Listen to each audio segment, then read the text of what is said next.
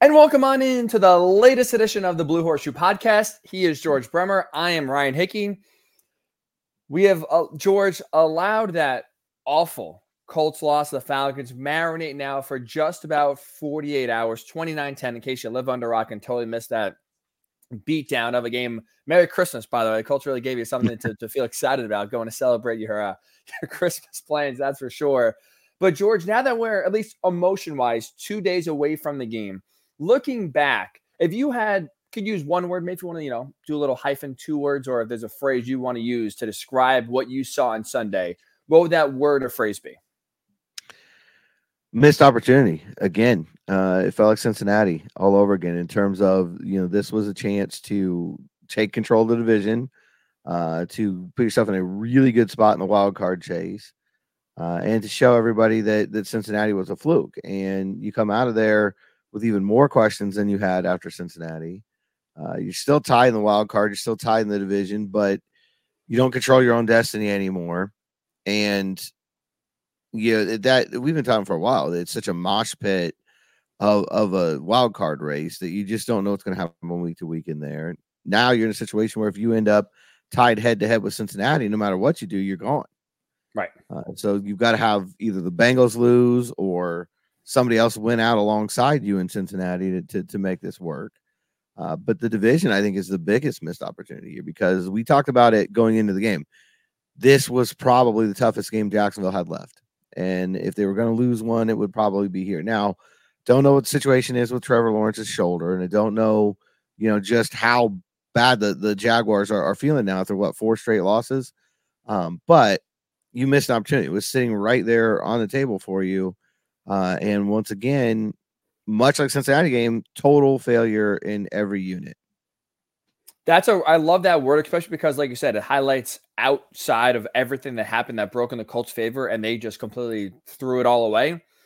I would use the word disappointing because I thought overall every single aspect of that game was a flat-out disappointment. Offensive line getting blown off the ball and getting literally no push after a week they just ran right down the Steelers' throat. Big-time disappointment. Gardner Minshew had happy feet and hold on to the ball again. Few times he actually made some good passes. The receivers dropped him. The defense, when you see they're not getting sacks and they're not getting takeaways, they don't get a lot of stops. And the Falcons are moving up and down the 20s, no problem, after a little bit of a stalemate in the second quarter there.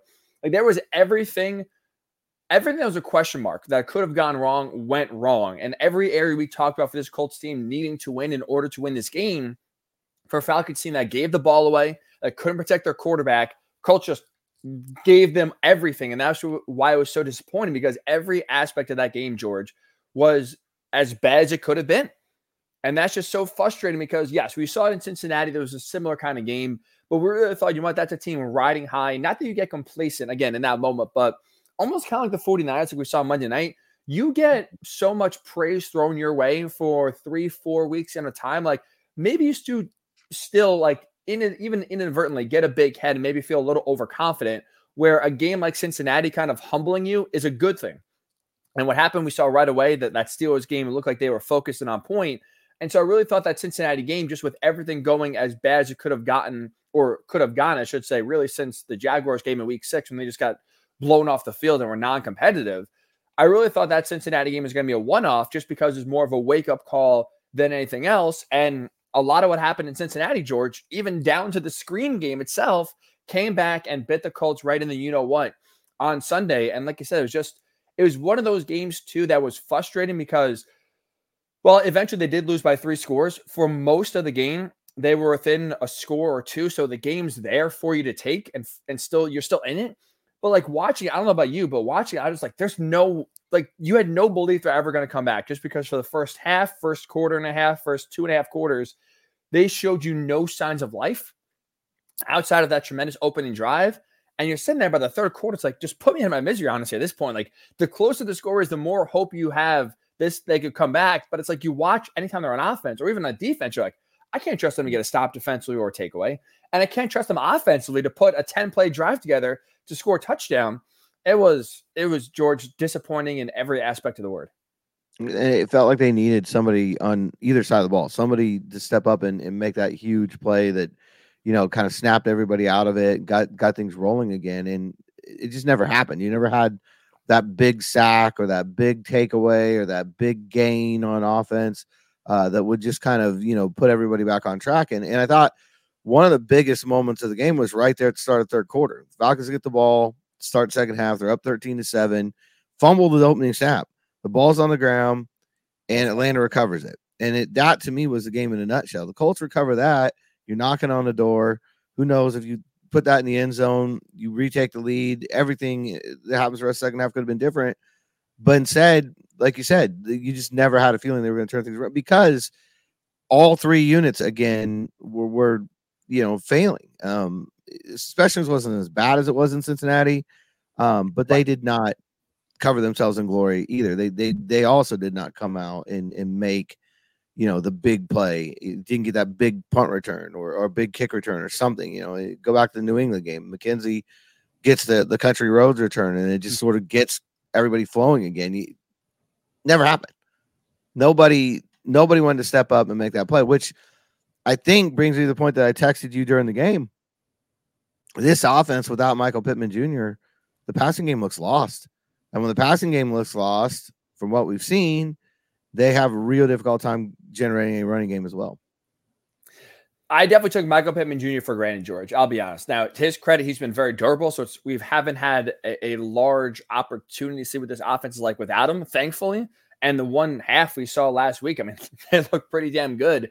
So that's, going back to our question we asked on Thursday going into this game, the preview pod was, who was more important for the Colts to be out there on Sunday? Was it Jonathan Taylor or was it Michael Pittman Jr.? Smartly looking back, George, you said MPJ. I was one to say Jonathan Taylor because, again, if you can establish a run like they did against Pittsburgh, you take pressure off of the passing game and open things up more. So even if Michael Pittman Jr. is not there, you still have favorable coverage for Pierce, for Downs, for the tight ends who, and overall, tight ends made a few plays. Were definitely open more like kind of Carl Dukes was talking about when he came on to preview the game with us from the Atlanta side.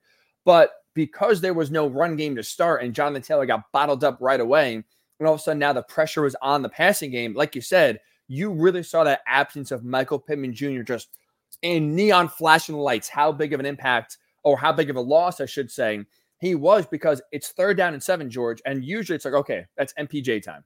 And then Minshew drops back, and when he's not getting happy feet, when he's not running out of the pocket or getting engulfed by what seemed to be just a wave after wave of Falcons defenders, he was throwing the ball, and there were definitely a few drops. Pierce, Downs had catchable balls they couldn't, make plays on.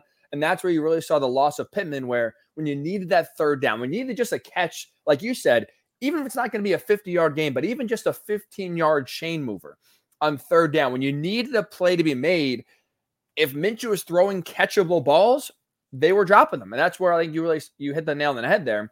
The only positive, if you will, coming out of this game is if you're Michael Pittman Jr. and his agent, because you just put that game tape on to Chris Ballard in the offseason and say, hey, you better pay me whatever I'm asking for, because if I'm not here, this is what you're looking at going forward.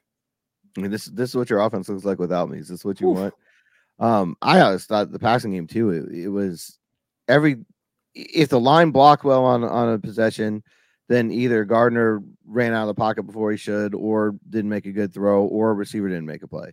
If Gardner was in the pocket and doing what he should do, then the line let it collapse, or the receiver didn't make a play. It was one of those three elements failed. It felt like every pass play, even the ones that worked, it felt like it worked in spite of one of those three things. They could never get it all together where, it was just a smooth flowing kind of offense. You just never saw it. You never felt comfortable on any down. Like, okay, this is going to end up in a good play. You always felt like, and usually it didn't, it was either an incompletion or a loss of yardage, a penalty, although they weren't really bad with that as much. That's probably the one thing they didn't do as much this time around as they did in Cincinnati, but they were so bad in every other area. I think Blake Freeland is the other one that probably if you want to look at someone as like, man, that was a really rough game. They all deserve it.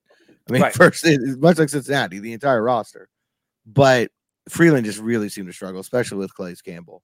I know a couple of times he got backed all the way into Minshew. I think there was one time where actually Minshew hit his foot on the way out of the pocket and went down. You just can't. It's another, I guess, after Pittman, probably the next person who came off best in this game was Braden Smith. You're right. You're right. Because his absence was really sorely missed. And on that note, it was frustrating because, like I said, the offensive line, especially in the run blocking, was a big fat zero. We got no holes open. There was no push. I mean, 3rd and 1, they're struggling and at times getting stuffed, trying to run the ball for 2 yards and move the chains on drives. They, in the second half where they desperately needed to score and keep the drive alive. When on 4th and short, you're forced to go to the pass game, which is never a good sign in terms of, again, the offensive line getting a push there, which then, like I say, going to the pass game, it's not a direct correlation because, again, Michael Pittman Jr. has been out there. So he's been durable. It's not like they've missed him. He's missed a lot of games because of injury, especially this year with Gardner Minshew. But I think that's part of the reason why his absence was you saw Gardner Minshew's happy feet pop up again. It's been popping up here and there, George, definitely in the second half of the season more than you would like.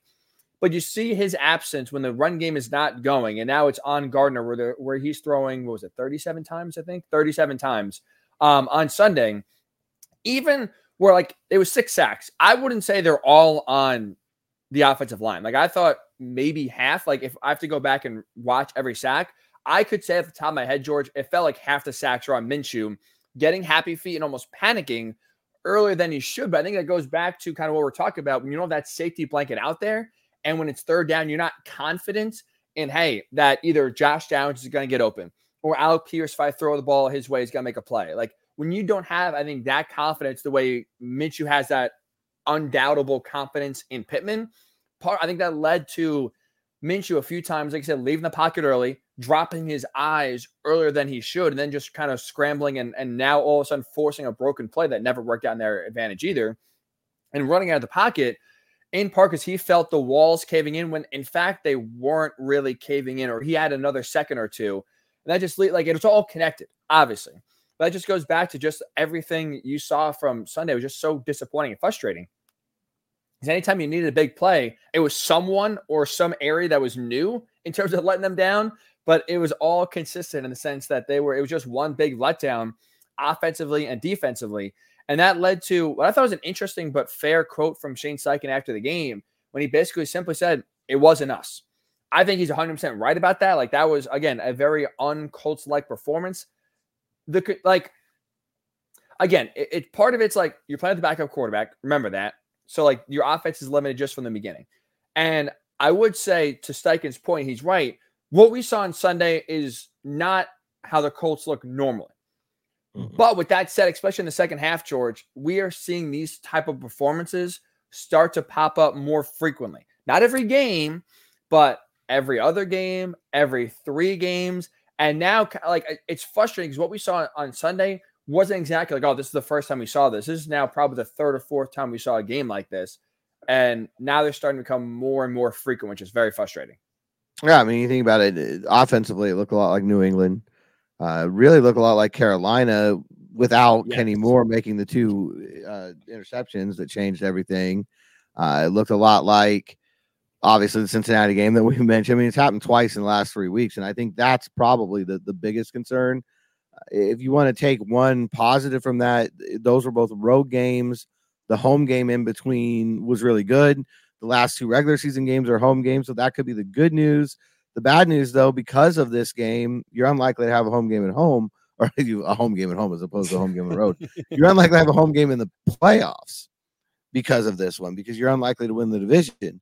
And so I think that's, and I saw a lot of that from the fan base on Sunday. I think that's one of the most disappointing, to go back to your word, elements of this, is that I think a lot of people now feel like, well, even if Indianapolis does make the playoffs, so they bounce back and they beat a red hot Raiders team on Sunday at home, and they win what will probably be a showdown game with Houston in the regular season finale, how much confidence do you have in them going on the road and putting together a performance that's good enough to advance? I think that's a really good question, and I saw a lot of fans asking. Let me ask you this. Remove the Colts from this for a second. Is it crazy to say, from the Jaguars' perspective, seeing how they just got handled by the Buccaneers on Sunday, hearing Trevor Lawrence talk the way he talked after the game, where he basically was like, it looks like we don't practice. He has no answers. Peterson has no answers. Like you mentioned, Trevor Lawrence with a shoulder injury as well coming out of that game. So it's something to watch. So you look at right now, the Jaguars, yes, they have the Panthers this week, which should be an easy win. Now, the Panthers did drop 30 points on the Packers. So maybe a sign of life. And then you go on the road to Tennessee for the finale, who was a few seconds away from beating the Seahawks. I probably will say, George, the Jaguars will go 2-0 and win the division. But is it like I look at the Week 18 game going to Nashville, whether it's Will Levis or whether it's Ryan Tannehill, to Mike Vrabel's credit, that team is playing hard. And I don't think, especially with right now the disarray that the Jaguars are in, I'll say this. I think it's more like there's more of a chance they lose now than I thought this time last week. Like we talked about last week, the Buccaneers was the biggest challenge. And you see how they played in that game, man. I don't think there's 2 for sure wins with this Jacksonville team.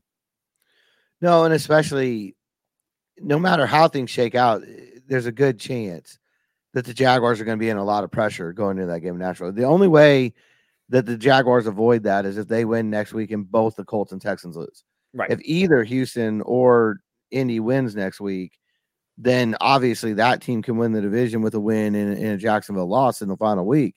So the pressure at that point will be tremendous on Jacksonville. Going down there in Nashville, we know has been a tough place for opponents this year. Tennessee, for whatever reason, just plays better down there. They've lost a couple games now, but they're close. They're tight. They lost to Colts in overtime. They lost to Seattle by 2 points right there at the end. So, and then also the league has just been drunk all season, for lack of a better word. I mean, every time you're like, well, this game's definitely going to end up in one team's favor. Saturday and Sunday night, Denver loses to New England in a game that more or less eliminates the Broncos from the playoffs. And they can still get in, but they need a world of help now to make that happen. Whereas had they won, it was like getting close to 50-50 for them. So that game makes no sense. The Raiders come out and dominate Kansas City, in the first game yesterday. That game makes no sense. There was a moment where like the Giants were going to rally and hand the Eagles their 4th straight loss. And the Eagles were able to stabilize and win the game, but that one could have gone either way for a while. And then Baltimore, which is not, nearly the situation with like New England and Denver, but, I think most people thought San Francisco was going to win that game. Certainly the Ravens were aware of that and were commenting on it throughout the week.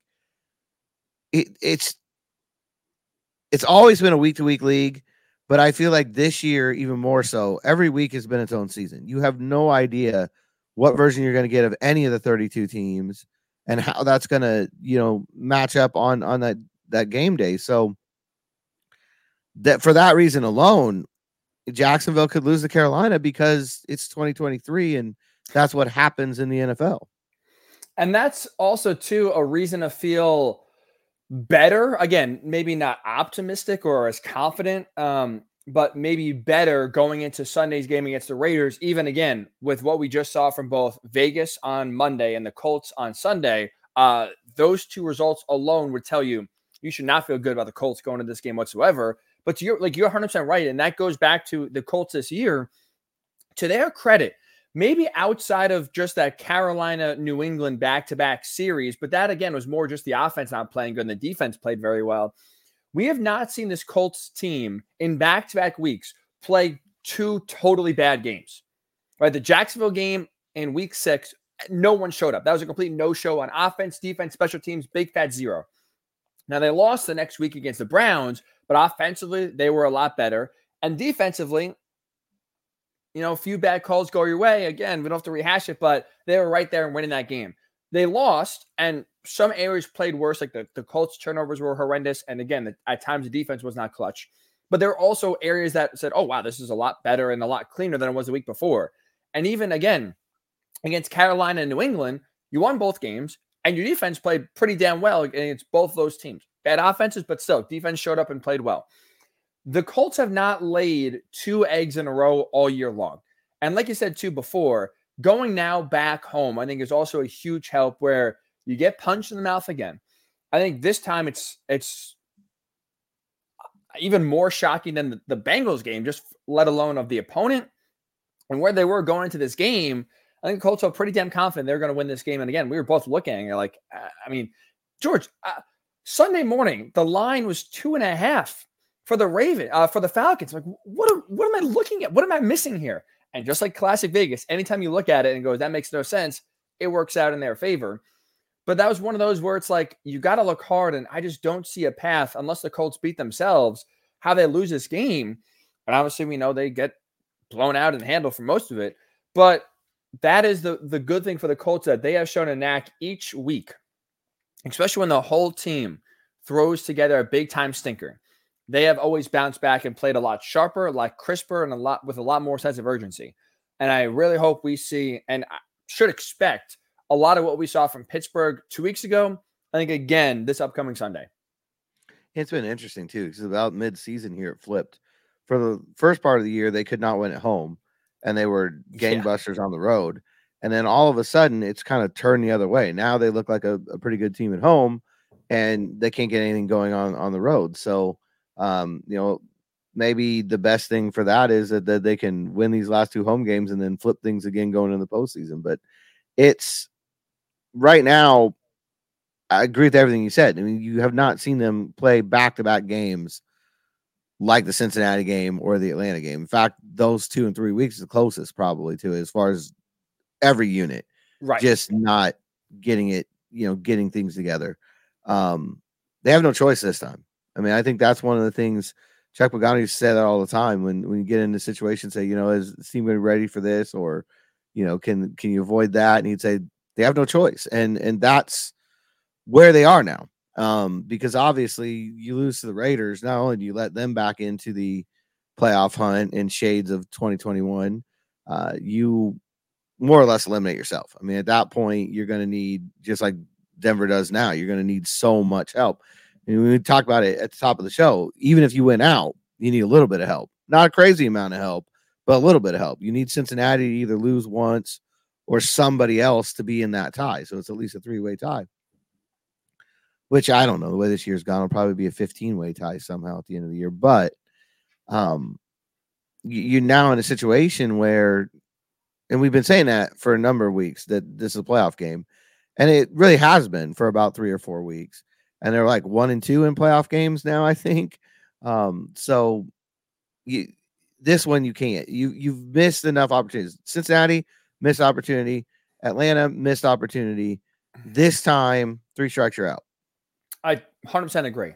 And you look at it like the Bengals. I just double checking their schedule. At the Chiefs, home against the Browns.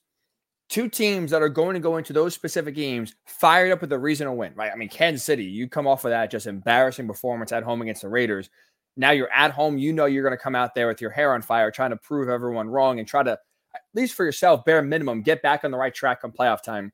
Browns right now are playing for the 5 seed. And I think at this point too, playing to hold on to that. And especially with how the AFC South is looking up, if you're the Browns, they will probably be favored. I mean, honestly, like Browns, Jaguars, wildcard weekend, it's close in terms of the spread. So if you're Cleveland, you're going to be fighting in that game to keep your 5 spot, especially if the Bills continue to stay red hot, because that's a very winnable game in the first round. Whoever most likely take on wins the AFC South.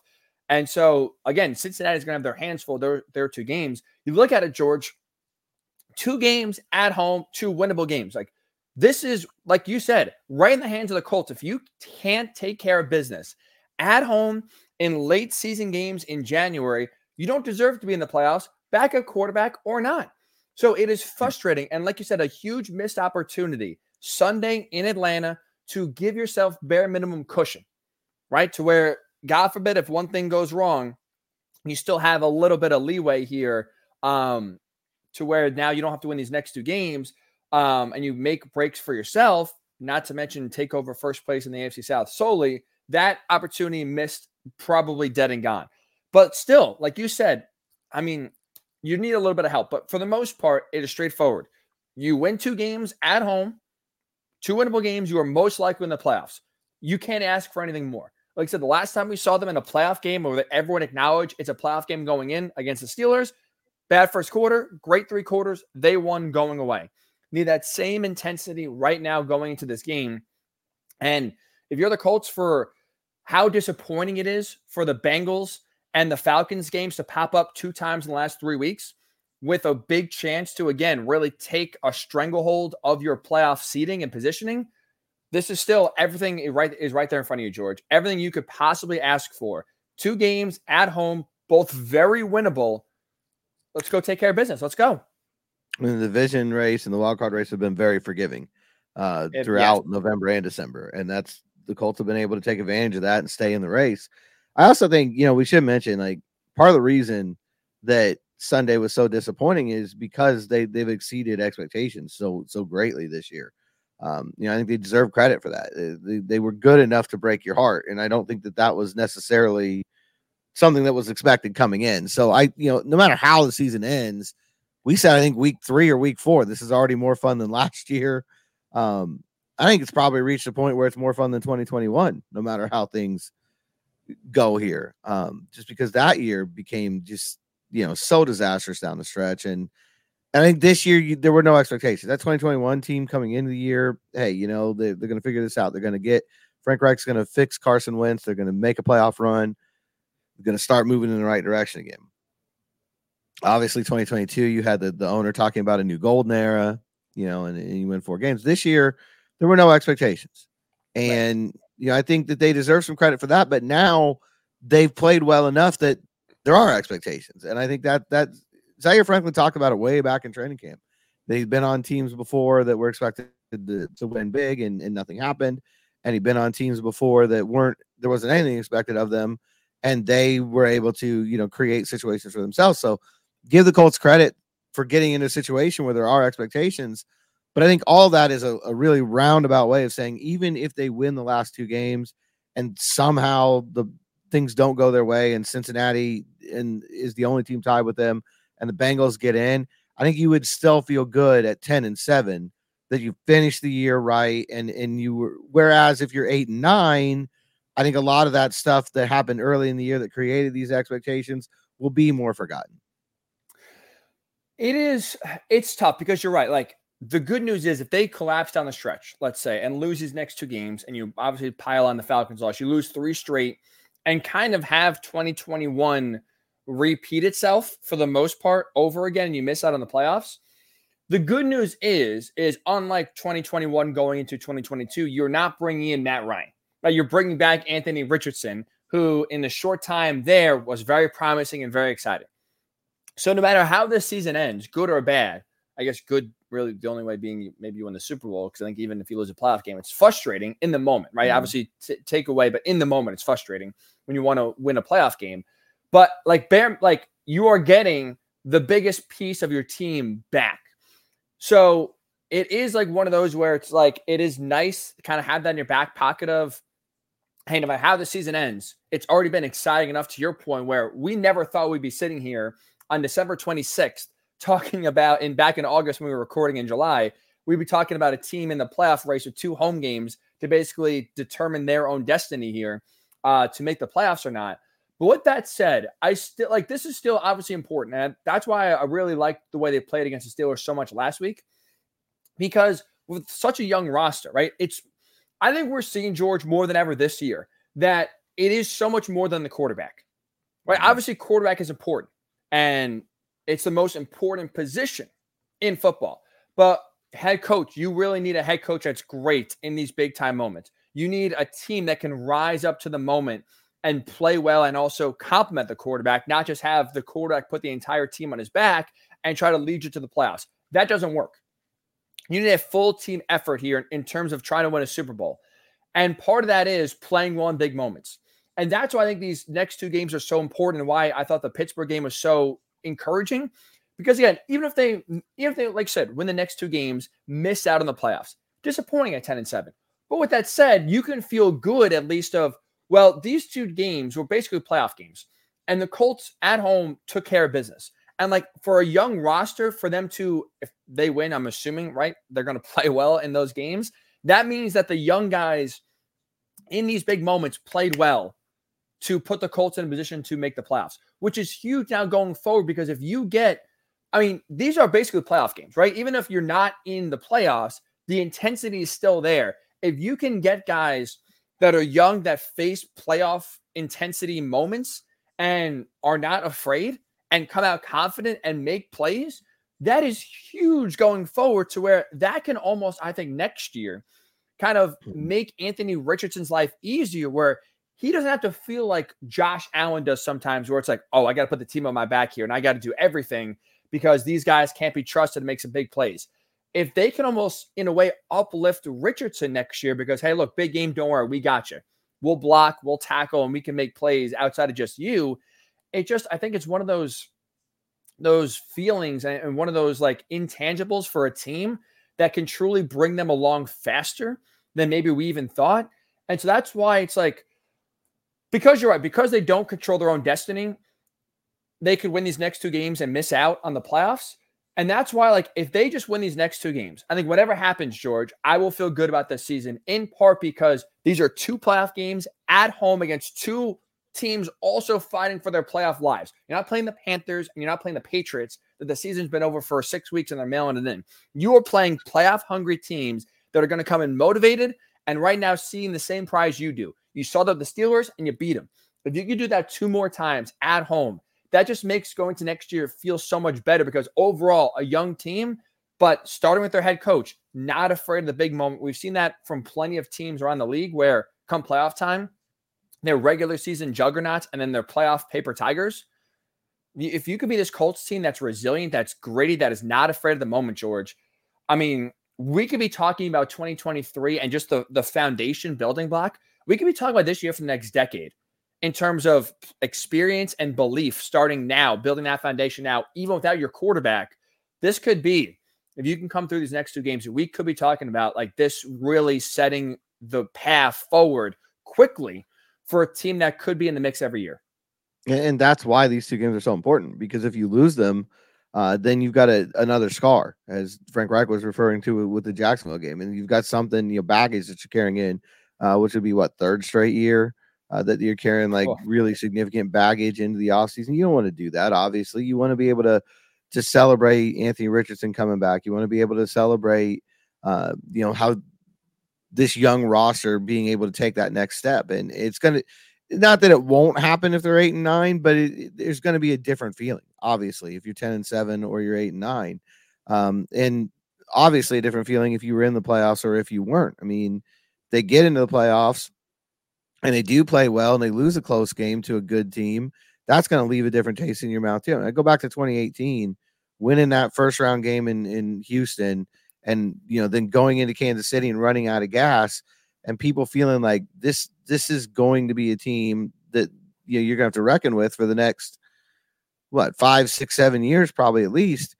And then obviously the retirement of Andrew Luck derailed all of that. But you could have that feeling again this year if you finish things off the right way.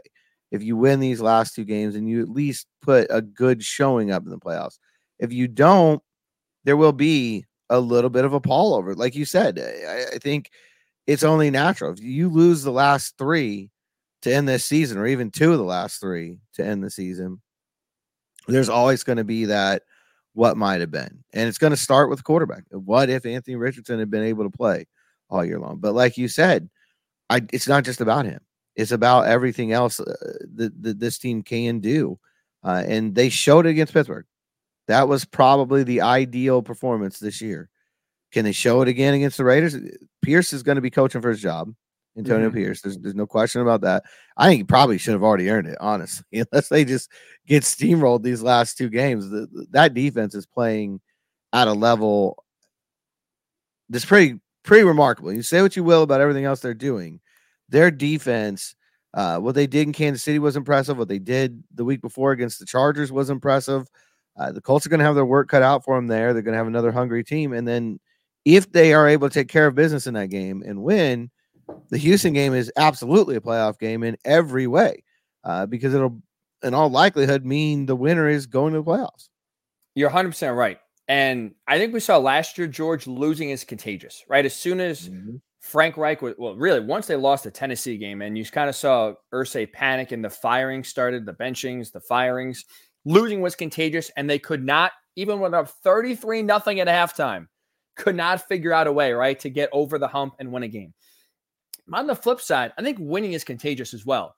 And that's why, again, like you look at these last 2 games here, whatever, again, if you blow an opportunity to make the playoffs at 10-7 and you lose a tiebreaker, it's like, don't get me wrong, it's frustrating. Our post-game pod on that Sunday after the Texans game, if we're sitting here and the math checks out and they lose out and they miss out on the playoffs despite winning the last 2, it's going to be a somber pod. Like, it's going to be frustrating that they blew an opportunity to make the playoffs. But with that said, I think you carry over so much momentum to where, again, even though your quarterback is not on the field, if the other 52 guys on the roster that are going to be a majority will be back next year, knowing how to win, right? Facing those playoff caliber moments and knowing how to win now, I think is a carryover. I think it's tough because, right, like we've seen in the league so many times, we expect, oh, that team finished hot, they're going to carry that over into next year. Honestly, I bought that with the Jaguars. With how strong they finish, this team's going to be a Super Bowl contender this year. They've been anything but.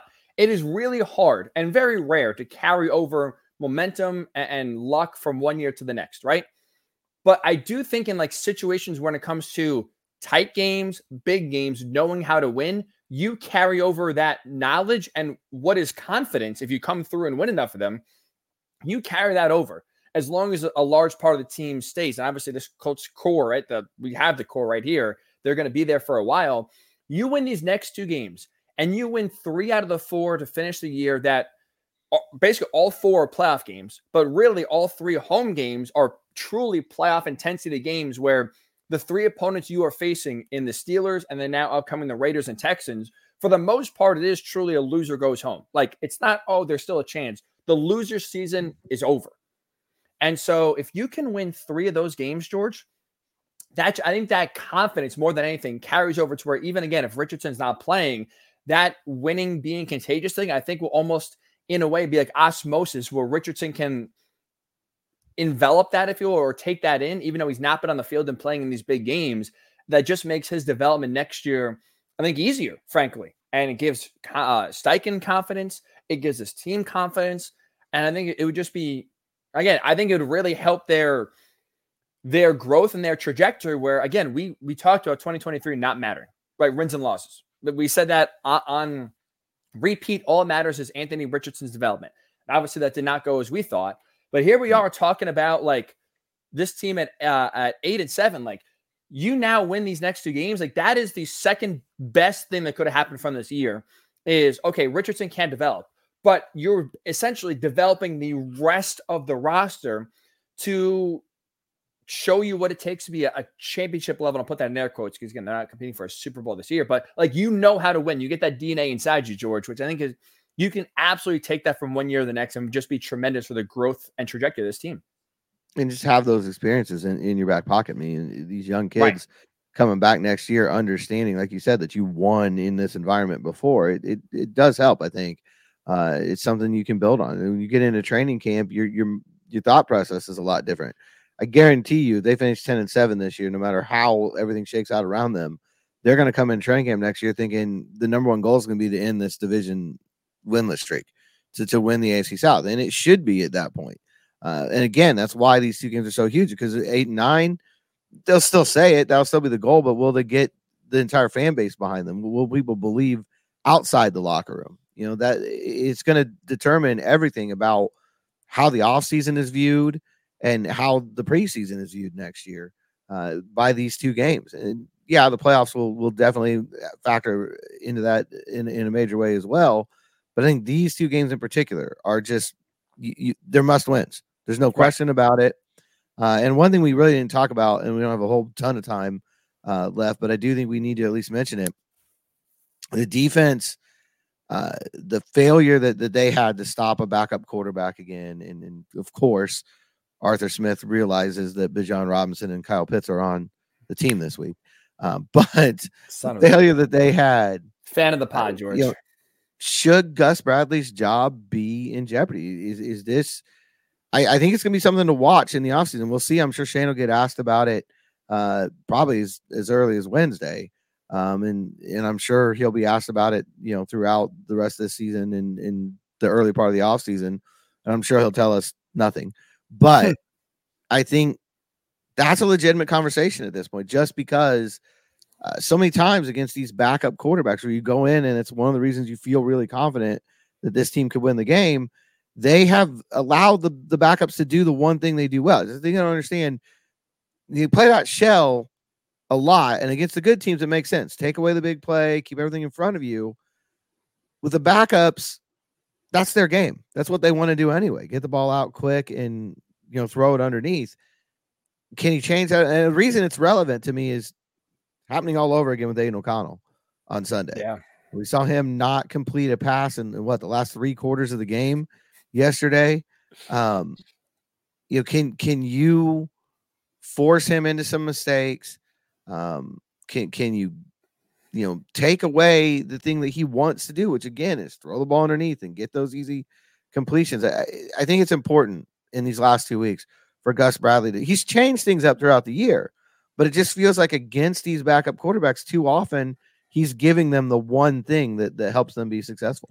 And that's the biggest frustration with Gus. I think personally he's gotten a little too much heat, but like that's where you're right. He's changed things up a little bit, but not like, I do think what we see with Shane Steichen, you do have to be malleable week to week, where I think sometimes whether it's constructing the offense to what you have just health-wise, the guys on the roster, or what the defense does well, you can maybe exploit some weaknesses. I think being able to change how you play week to week is one of the biggest ways to win. And that's, honestly, Bill Belichick did that for 20 years, right? That's why the Patriots are so damn successful, was there was no, this is our system. You're either going to stop us or you're not. We're going to change week to week because we're going to either expose a weakness you have, or we're going to try to take away a strength you have, and you're not going to be able to, be ready to prepare for it and stop it. And with Gus, it's kind of like, this is my way or the highway for the most part.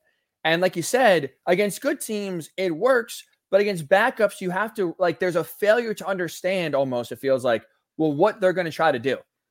And it's like you said with Taylor Heineke, well, he'll take the dump offs, he'll take the underneath passes, he'll take those 10-yard completions all day, and he won't get tired or won't get anxious to throw the ball deep and try to bait him into some bad passes. And we saw, like I said, with Jake Browning, we saw with Taylor Heineke, when quarterbacks are patient, this defense is problematic. And that's a frustrating thing, is there's no changing. There's no, 1 week, I know it's not his DNA, but for this game, Taylor Heineke really struggles under pressure. So we're going to blitz the hell out of him. Mm-hmm. The Colts, George, have one of the best successful blitz rates, or I guess, pressure rates when they blitz in the league. I think it's number one. It may have changed the last week or two. I've not seen an updated list since Sunday, but right, they blitz very rarely. But when they do blitz, it works very well. And it's just even in one game, if you change up and say, you know what, this is the game where we got to now be more of a blitz team than a zone team, more than any other week we've shown, there's just, like you said, a failure to change week to week, which is frustrating, because that, I think, is now the key to success in the NFL, is adapting your scheme based on the opponent you're playing. And when you kind of have this my way or the highway sort of mindset, like Gus has kind of shown, it leaves you very vulnerable and very susceptible to games like we saw on Sunday in Atlanta and games like we saw a few weeks ago in Cincinnati. And it's frustrating. And it also can happen.